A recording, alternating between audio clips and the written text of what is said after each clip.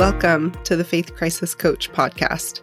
This show is my love letter to all of the people going through a faith crisis and transition that feel alone and like your world is falling apart. I've been there. As an all-in 8th generation Latter-day Saint, a faith crisis was the last thing I expected or wanted. But now, my life, my mental health, my relationships, my self-image, all of that is so much better because of how I leveraged my faith crisis. I'm your host, Josie Johnson, certified trauma-informed life coach and happy faith crisis graduate. If you want to grow through this experience, not just go through it, listen in. Hello, my faith crisis friends. Welcome to the podcast. So glad you're here. Thanks for being here. As always, the ideas that I share in this podcast are optional ideas. You are the authority in your life. So today I wanted to kind of lighten the mood a little bit. Last week we talked about the dark night of the soul. And this week I just wanted to, I was thinking about, what do my friends in faith crisis need right now? And I think what we need is a little bit of fun, which if you were like me, you were probably rolling your eyes right now and you're saying, Josie, that is so dumb. That is so stupid. Why are we talking about fun right now? I am in the middle of one of the biggest changes of my life. This is so trivial that we would talk about fun.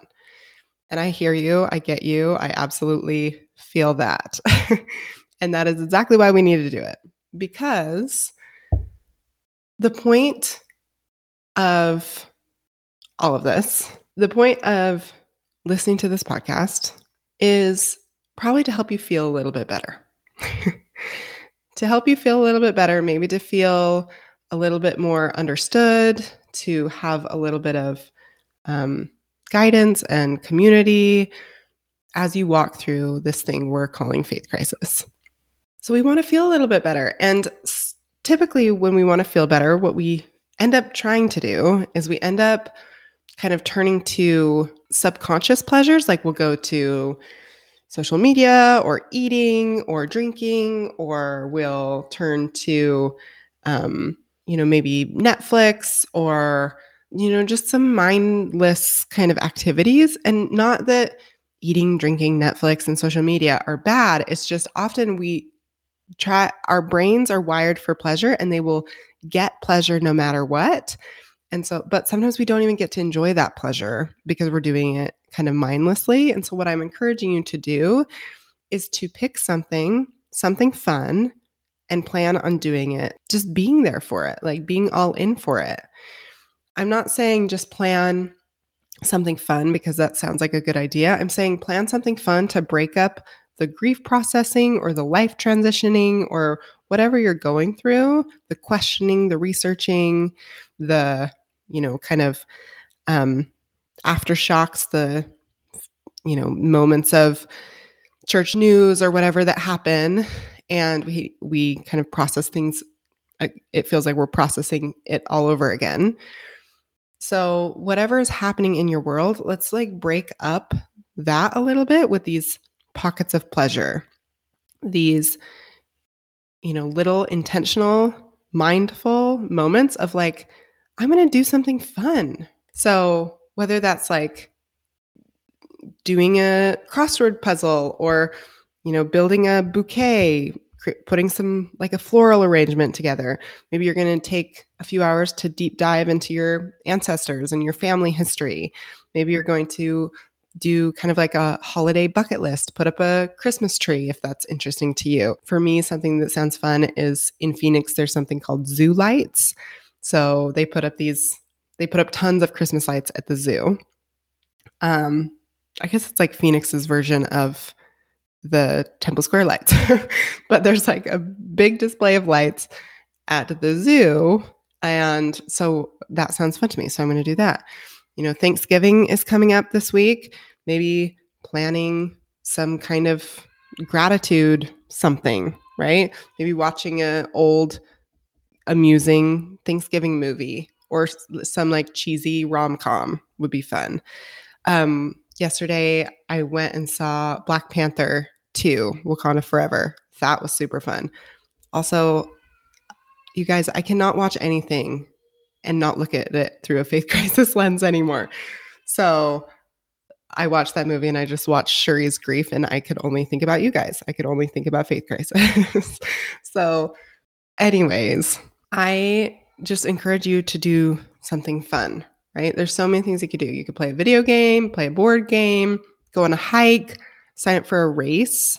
I haven't done a race in a while, so that sounds fun because I used to do marathons and half marathons and things like that. That sounds fun.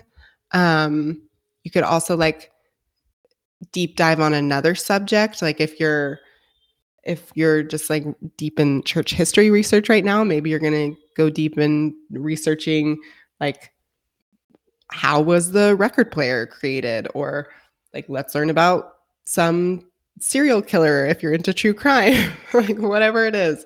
Maybe organize something in your house, maybe cook like a complicated meal, maybe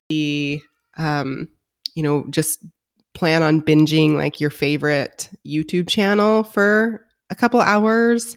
Maybe do like a spa day, put on a face mask, give yourself a pedicure, go out and get a pedicure.